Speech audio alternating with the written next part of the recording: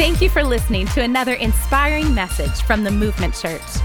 To find out more about the Movement Church, you can check out our website at theocmovement.com or follow us on Facebook and Instagram at the OC Movement. Awesome. I'm excited to talk to you about this. We're starting a brand new series called ASAPH. Everybody say ASAPH. Now wipe the spit off the person in front of you real quickly. This is week one. The title of my message is The Dreamer. And this is a series for the dreamers and the discouraged, for the suffering and for the successful. This is a series on the life of Joseph, or in the original Hebrew, ASAPH. And we're pulling out chapters of his life as we read through the book of Genesis. And you'll find that it's a story about the promises of God that are fulfilled in the most of unlikely of ways. That God is the giver and the fulfiller of dreams. So each week we're going to unpack something new and we're going to read through Genesis. But I want to just encourage you. What I love about his story, look right here. What I love about his story is that this is the story of tragedy and triumph, where we see people go from the pit to the palace. And so I want to encourage you over the next few weeks to really lean in. And you might find or discover that you have more in common with this hero of the faith, Joseph, than you ever thought possible. I want to read his story, just the beginning of our chapter today.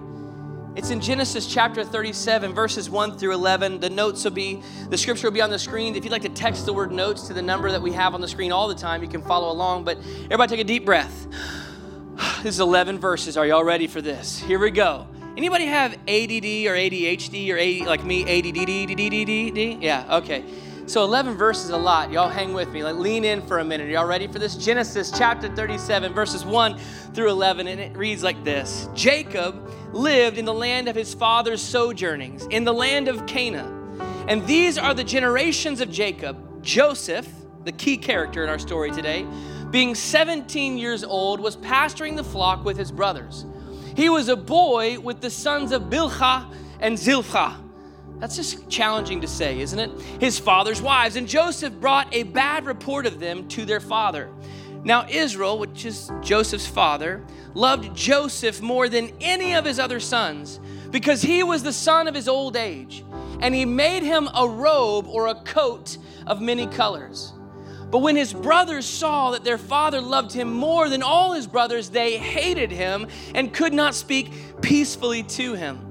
Now Joseph had a dream, and when he told it to his brothers, they hated him even more. And he said to them, "Hear this dream that I have dreamed. Behold, we were binding sheaves in the field, and behold, my sheaf arose and stood upright. And behold, your sheaves gathered around it and bowed down to my sheaf." And his brothers said to him, "Are you indeed to reign over us? Or are you indeed to rule over us?" So they hated him even more for his dreams and for his words. And then he dreamed another dream and didn't learn lessons from before. And he told it to his brothers again, and he said, "Behold, I have dreamed another dream. Behold, the sun and the moon and the 11 stars," he had 11 brothers, "were bowing down to me." But then he told it to his father and his brothers, and his father rebuked him, and he said to him, "What is this dream that you have dreamed? Shall I and your mother and your brothers indeed come and bow ourselves to the ground before you?" And his brothers were jealous of him, and his father kept this saying in mind. Let's pray. Would you bow your heads and close your eyes? God, we just thank you that you're here. We thank you that you're up to something big, and we thank you that you're going to reveal your purposes and plans to us today as we explore the life and the story of Joseph. And so now, God, we just give you permission over the next few moments to rearrange the proverbial furniture of our lives. We don't want to leave here the same. In Jesus' name I pray. And everyone said, amen. And that just means I agree. And I think the pastor looks extremely charming today. So thank you. I appreciate that. Let's kind of unpack the characters of this story for a moment if we can. I mean, we just read 11 verses of a story that takes place over multiple chapters, and he's a key central character in the Bible. But some characters actually begin to emerge here in the first few verses of this chapter. And one of the characters is obviously Joseph, and he was clearly the parental favorite. He was his father's favorite. How many of you in here were your parents' favorite? Raise your hand right now. I think all the rest of us don't like you. How many of you were the baby and you raised your hand? Yeah, we all know. How many of you are an only child and you raised your hand? Because that does not count, my friends. Now, how many of you, like me, are more gifted, talented, and wise because you're the middle child? Would you raise? We're going to start a connect group. Hey-o, what's up, middle children? Yeah, my people, starting a connect group for middle children only. None of you olders or babies, we don't have time for you.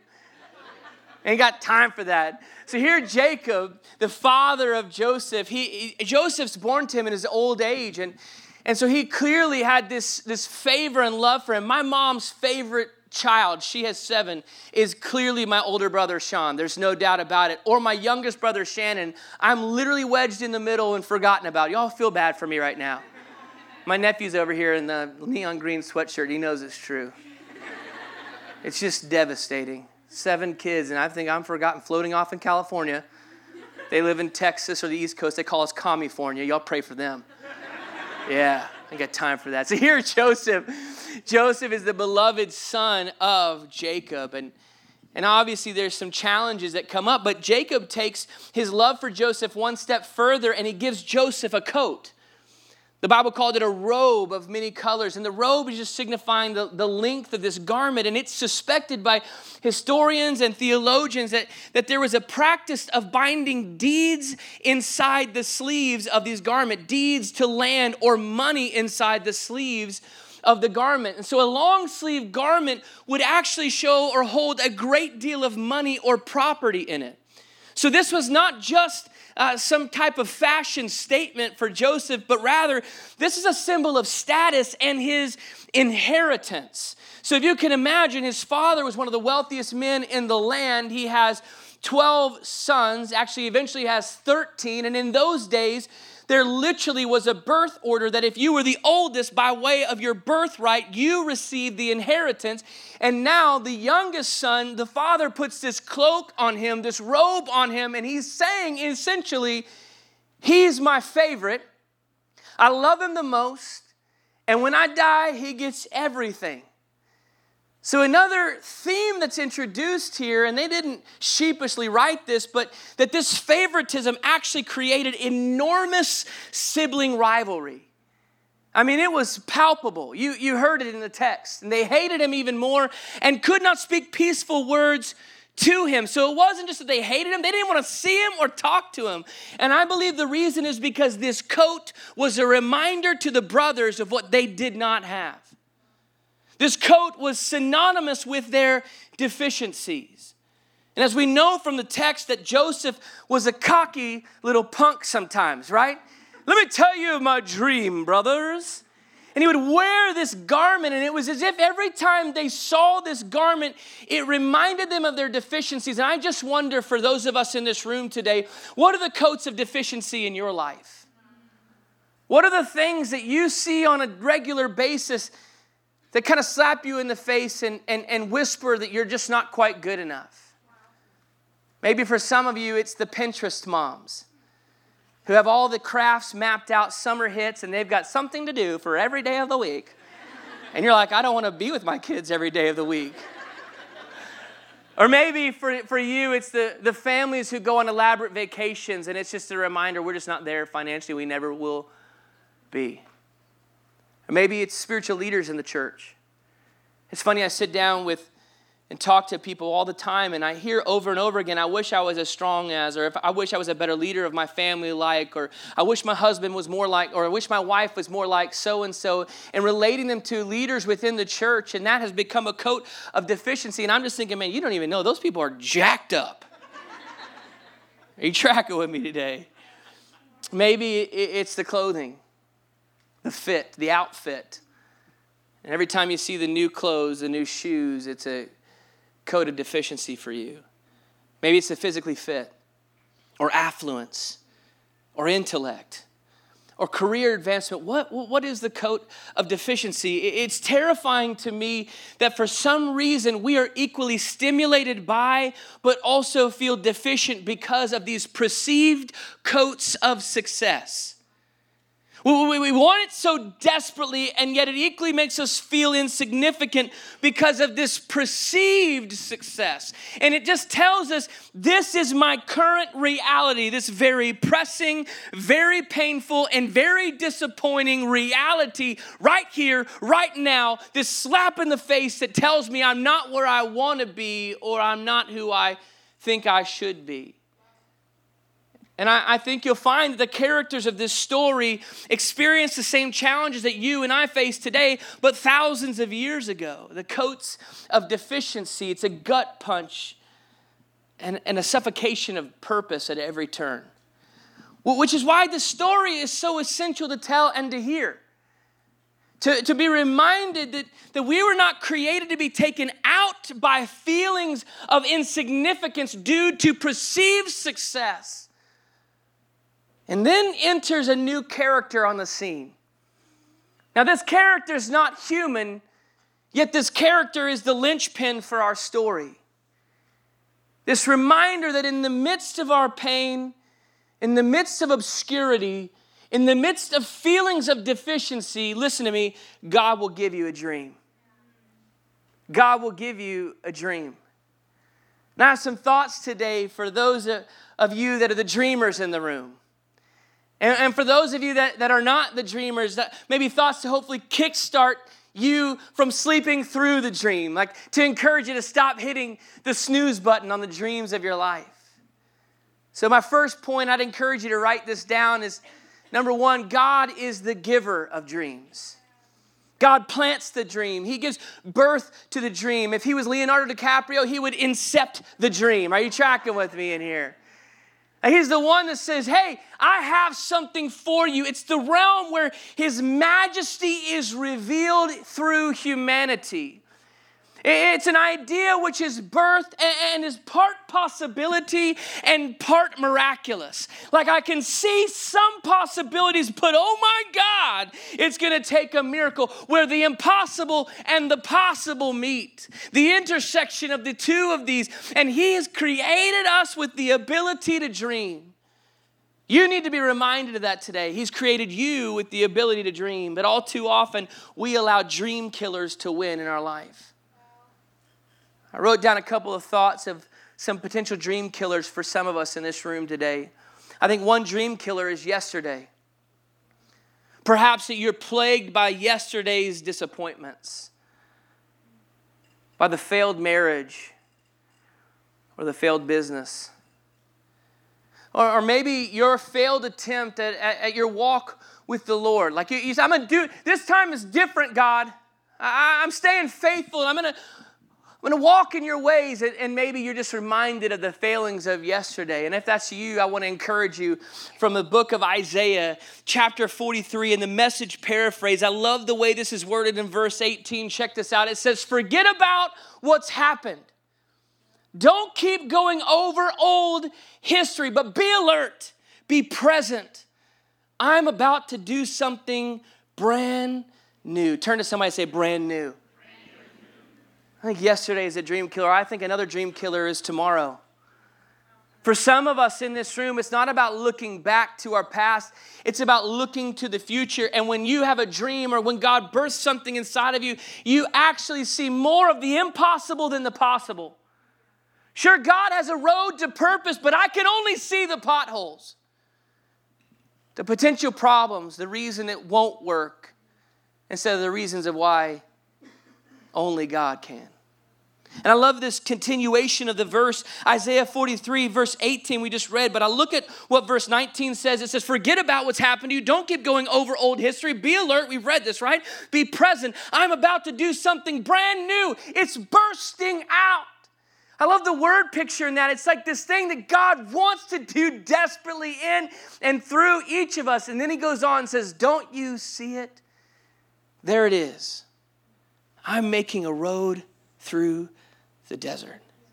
And some of you walked in here today and all you know is the deserts of life. And when you hear the idea or the thoughts of dreaming, you only can conjure up that which you don't have, that which seems impossible. But if he's the giver of dreams, then he's also the maker of ways. He can make a way where there seems to be no way. And I just want to encourage some of you today who are allowing tomorrow to kill the God dreams inside. I think another killer of dreams is today. Yesterday, tomorrow, and today. It's the notion of, frankly, I'm just exhausted. And to dream, it sounds an awful lot like more. And I just don't know if I can handle more right now. I just don't know if I can take more right now. Isaiah 40 verse 31 says this, but they who wait upon the Lord shall renew their strength.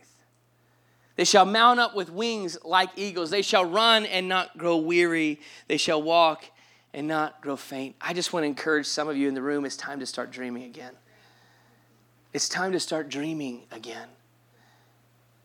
It's time to get awake and let God breathe some fresh air, some fresh wind into the sails of your life. If God is the giver of dreams, the second point is this: we are the stewards of dreams.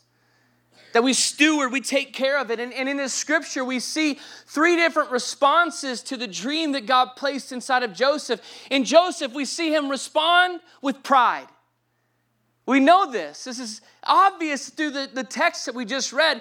He said to them, hey, hear this dream that I have dreamed, in verse 6. And the word hear in the original Hebrew, it literally means, hey, listen and pay attention. It's a condescending tone, like that of a teacher to a student. Hey, draw near to me and let me give you the wisdom of my dreams. At the ripe, wise age of 17. Class is in session. Let me teach you about the future. How many of you know somebody that thinks they know just a little bit too much? Raise your hand right now. How many of you have been that somebody? Raise your hand. Thank you. Me too. Let me teach you about my dream. But here's the biggest challenge. He told them about the dream before it was time. And they hated him. And then he had a dream again. And he didn't learn. And he told them again. And they hated him even more. And our responsibility is just simply steward the dream that God's given us. But listen, when I make the God dream about me, I miss the moment and pride is at work. When I make the God dream about me, I miss the moment and pride is at work. And if pride is at work, I'm headed for destruction. Look at what Proverbs 16 says in the Passion Translation. I love the words that he used to pen this. Your boasts become a prophecy of a future failure. The higher you lift yourself up in pride, the harder you will fall in disgrace. You know what is so baffling to me? In the 20 years of ministry that I've been in, I've sat across the table from so many different people who've walked through so many different seasons of life, experienced so much pain, and part of my job is to help put the pieces back together again. But I've seen God work in and through some jacked up people with crazy stories. He has this amazing way of working through people who've had sin in their life, but the one thing God can never work through is pride. Because pride says, I know better than you. It's the word picture, the idea of a coach telling their team, hey, run that play. And they get it wrong. He says, run it again. They get it wrong. Run it again. We're going to keep going over this play over and over and over again until we get it right. And when we've got pride in our life, the Bible says God never leaves us nor forsakes us. But you know what he's going to do? He's going to let us run that play again. He's going to let us run it again. It might hurt. It might be painful because we walked through some experiences we don't want, but our pride got us into it. He's like, hey, I've got bigger plans, bigger dreams for you, but until you get this thing figured out, run that play again. We saw this through the children of Israel when they were in the desert for 40 years. 40 years. Run that play again. Run that play. When will you trust me? Run that play again. When will you believe that my words and my promises are yes and amen? Run that play again. When will you realize that my ways are better than your ways? Run that play again. And I just wonder how many of us can maybe be done with that play just by saying no to pride. Joseph's response was pride. The brothers' response was skepticism. In verse 8, we see this emerge, and they said to him, "Are you indeed to reign over us? Are you indeed to rule over us?" So they hated him even more for his dreams and his words. You know, if God is the giver of dreams, doesn't it stand to reason that he probably had some dreams for the brothers as well? And maybe their skepticism halted the dreams of God from being fulfilled in them. I don't know about you, but I have a leaning towards skepticism. Anybody else in here like that? Any cynics in here? Raise your hand. Don't feel judged. Oh, you're my people. I thought about starting a connect group, but that'd be a really negative connect group. I lean that way. I'm always, what's your angle, bro? Like, what are you trying to sell me? Like when you walk through the mall and those guys in the kiosks in the middle of the mall, you know what I'm talking about? No, I don't want the lotion. Don't talk to me. I'm going to Nordstrom. Can I get an amen from some people in here? One time my wife walked by a store and they were offering samples. She took it and took a bite and he was like, "Man, that's soap." It would have never happened to me. I would have thrown it in his face and said, run away. I wouldn't have done that. That has nothing to do with my message. Just get back to the point. I lean towards the skeptic. I lean towards show me the proof first. You know, I think about the disciples. Some of you might know the stories, but I would relate myself more to Peter or to Thomas than the other awesome disciples. The one who tended to speak their mind when they should just be quiet, and the ones that needed to see the proof first. And I just wonder how many of us maybe have silenced the dreams because we're a little too skeptical. You know, it's interesting. God, in the only way that he knew I'd struggle with this. And so one of the greatest pivots in my life came on the heels of a dream. Can I tell you the story? Is that all right? Many of you may have heard portions or nuances, maybe all of this story, but this is one of the most significant components of my life. And God used dreams because he knew I would struggle with this idea of believing that God can and wants to do what he says he can do. So my wife and I, we met in the church that I grew up in, my teenage years. And as many of you know, my wife was in college and I was in junior high. And she's not here. I can be feisty today. It's not true. She was in high school. And I grew up in this church in Dallas, Texas. It was a mega church. It was awesome to be a part of it. And in 2006, in the spring, God birthed this dream in my heart. I know my heart's not there, but you know what I mean. Somewhere in this region. And it was this idea that maybe we were supposed to start a church and maybe in California. And we'd never been here. And it was a big dream and bigger than who we were and who we are. And if you'd asked me in that season of my life, I would have said we'll be in San Diego and start a church by the end of the year. Because I was the brilliant age of 26. And I knew so much. And it's interesting because He planted that dream in my heart, and here you sit, right? So let's fast forward to the end, then we'll jump back to the beginning. So we know that God did something with that dream, because here God has knit our lives together in a fashion and manner that only he can, in this beautiful artistry. A dream that began in 2006. And I thought I knew how it was going to work. But what I didn't know was that in August of that same year, at 3:10 a.m., I pushed back from my pillow one night. And I woke up my wife and I said, "Babe, I just had a dream. Not metaphorical, not just some idea, an impression in my gut. But I had a dream that a friend of ours named David Wright called the pastor who we were currently serving for, Lawrence Kennedy. And David Wright asked Lawrence Kennedy if Megan and I could move to Phoenix and be his youth pastors for the church they started 4 months earlier. And I shook her because she had fallen back asleep. "Babe, could you do this?" And she said it would have to be God, because don't nobody want to live in Phoenix. And I went back to sleep, and I didn't know what to do with that. I sat on it for a month because I didn't know if it was pizza, gas, or Jesus. You know what I'm talking about? Don't judge me.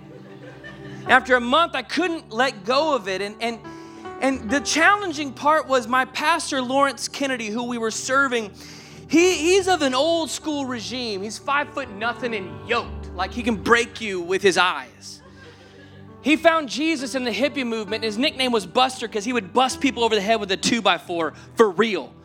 So you didn't just go in there and I'm like, hey, I have this dream without a backup plan because he might go, get out of here. Old school, we don't do that here. So after a month, I finally couldn't sit on it. I go, we gotta go talk to Pastor Kennedy.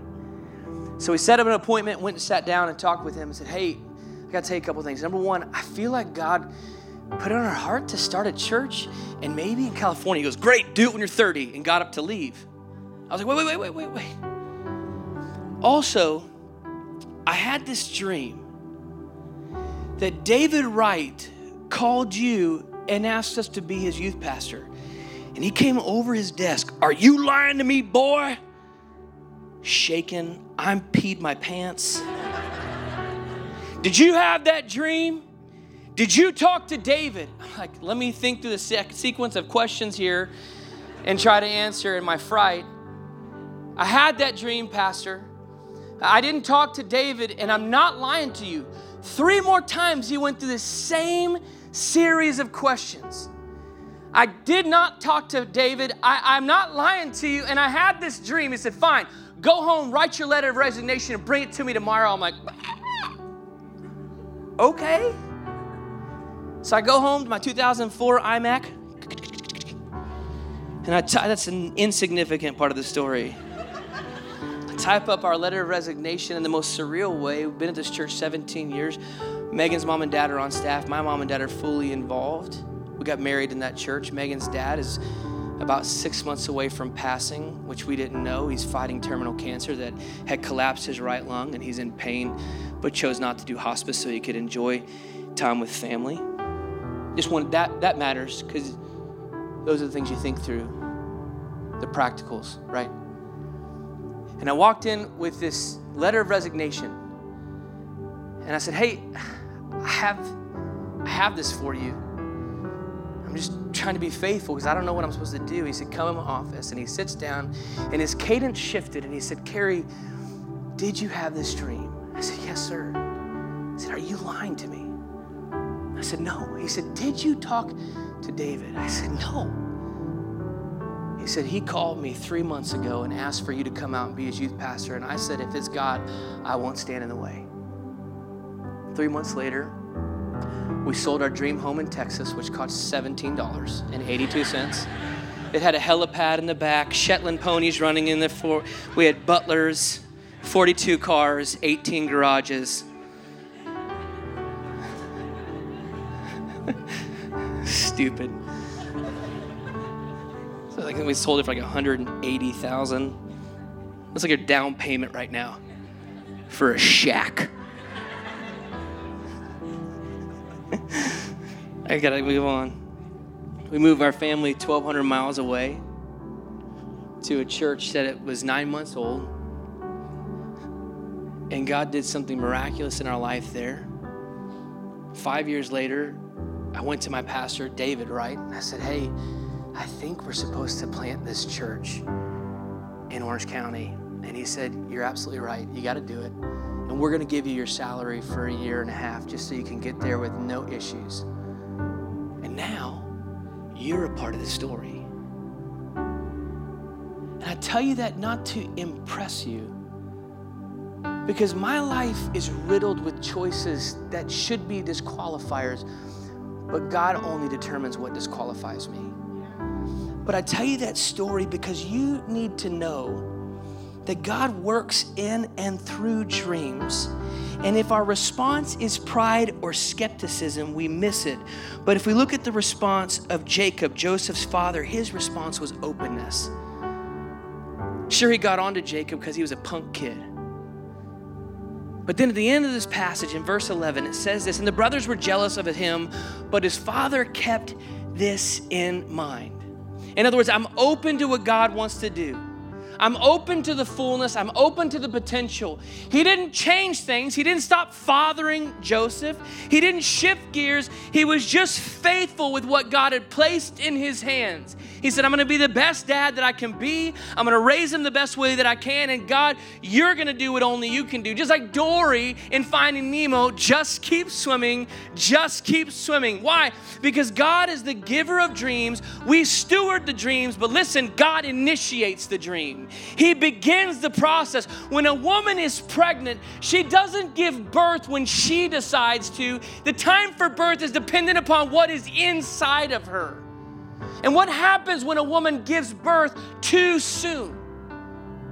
They're called premature babies. We put them into ICU and we put them in an incubator and do everything we can to nurse them back to health. Why? Because they were born too soon. The timing was not right. And all too often, you and I will do the same thing with the dreams that we have in our heart. We give birth to them too soon. And then we expend all kinds of energy and effort and money and time to try to nurse it back to health if it can survive at all. And then we get frustrated, disgruntled, and probably even stop dreaming. God, where were you in that? God, what happened? And I thought you'd be there. And God's like, I don't ever leave.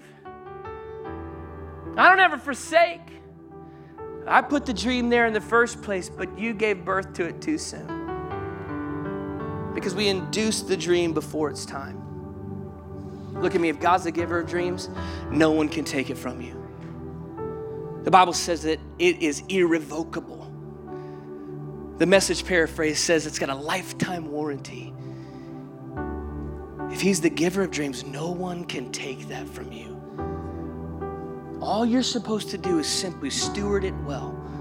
I'm going to be faithful right here. I'm going to be the best husband I can be, the best father I can be, the best mother I can be, the best brother I can be, the best Christ follower. I'm going to be the best student I can possibly be right now. Why? Because God's got a dream in my heart. And when it's time, I want to be ready. I don't want to birth this thing too soon, and I don't want to turn my eyes off it, but I want to keep my eyes fixed upon what he has for me, in me, and through me. And in his infinite wisdom, in his infinite and appropriate timing, he will initiate the dream. And that's what you want. That's what I want. Is it possible? Could I suggest that dreams are more about God reminding you of his faithfulness than it is about the future possibilities? Is it just a reminder that God's saying, I'm still in this with you? You're not alone. I didn't forget. No matter how you feel, no matter the circumstances, no matter the outcome, I'm still in this with you. It's like he leans in and he says, my plans are bigger and greater than you could know. And all we got to do is steward it well. I believe if you and I steward these dreams, the dreams that God gives us in our hands, and we steward them well, we don't force the timing, but we're just faithful. Then there doesn't come this moment where the dream becomes a reality, but rather you'll find that you've been living in the dream all along. The dream for me is not the day that we started this church. The dream for me is the fact that you're here right now. And the untold possibilities of what God's going to do when you and I collaborate for the future of God's purposes. They're unimaginable. They haven't even been tapped, haven't even been discovered yet. So we haven't arrived at the dream. We're living in the dream. I just want to awaken the dream within you today. Look at me in the eyes. It's time to start dreaming again. Stop allowing tomorrow, yesterday, or today to kill. Stop allowing it to kill your dreams. And just be open to the possibilities of what God wants to do. How many of you would say, you know what? I want God to awaken some dreams in me. Would you raise your hand? I want to pray for us today. Me too. Let's pray. Would you bow your heads and close your eyes? Nobody looking around, nobody moving. God, we just thank you that you're here. God, right now, in the name of Jesus, I pray you would begin to awaken dreams within each of us. Lord, I pray that there would be moments for people in here, just like there were for me so many years ago, that they would be awakened to dreams. in the middle of the night, things that they would not even have thought a possibility, that God, in the middle of the night, you'd awaken them with dreams. God, I pray you'd do it in a way that only you can, that you would stir our faith and then give us the courage and the faith to stay steadfast, to steward well what you place in our hands. We thank you for all that you're doing right now. In Jesus' mighty and precious name I pray. Amen. Hey, before we move and go on for the service, I really believe that God's gonna give some of you some dreams, like legit dreams. Like wake up in the middle of the night kind of dreams, life pivoting dreams. And I believe that some of you in this room, God has already done that for you, but you've been asleep to them or silencing them, and it's time to wake those up. That's why we exist as a church. And there are some of you in this room who have a call to ministry on your life, and we want to help steward that. I don't know why, but that's always been something that God's done in and through my wife and I, is just to help people who feel this leaning towards and calling to ministry. We want to help pull that to the surface. So you need to know that the Movement Church is a place for dreamers. It's a place for dreamers. So let's go for it and see what God can do. Amen? And hey, listen, I don't want to go any further in our service without talking to some of you who need to just begin the journey with Jesus. There's a starting point. And Pastor Jeremy said in the middle of a song today that God's done all the heavy lifting. All we must do is simply believe that Jesus is who he says he is, did what he said he can do, and has things for you and me like he says he does. And I want to give you a moment, a chance to take that step with him, to begin the journey. I'm not going to embarrass you. I'm not going to ask you to get out of your seat. But this can be a moment with you and God right where you're seated. And in just a moment, I'm going to give you a chance to pray a prayer with me and put words to your faith and begin this journey with Jesus. Would you do me a favor? Heads bowed, eyes closed, nobody looking around. If you're here and you've never begun this journey with Jesus, let me give you the words to speak. And if you're here and you've been running from God, playing with your destiny, flirting with your future, today is the day to come running back to him. I'd ask that you would join me in this prayer, maybe in a small whisper or the quietness of your own heart. But if that's you, you've never prayed this prayer, or it's time to pray it again for the first time in a long time, I want you just to say these words with me. Just say, "Dear God, I know that you're real, that you love me, and you've given me purpose. I'm not perfect, God. Would you forgive me?" And now make this statement your own. Just say, "Jesus, I give you my life." In Jesus' name. God, we thank you that you're up to something big. God, I thank you that you're doing something miraculous in this place. And I pray, God, right now, that you'd be faithful to your word, that he who began a good work is faithful to complete it. So we thank you now for that what you've done, for that what you're doing. But God, we're excited about the dreams that you're planting in our heart. In Jesus' name I pray, amen. If you prayed that prayer with us today, we are so excited to be a part of this journey with you. Would you email us at info@theocmovement.com? And if you're not in the area, we would love to help you find another life-giving church near you. Send us an email at info@theocmovement.com, and we'll get back to you shortly.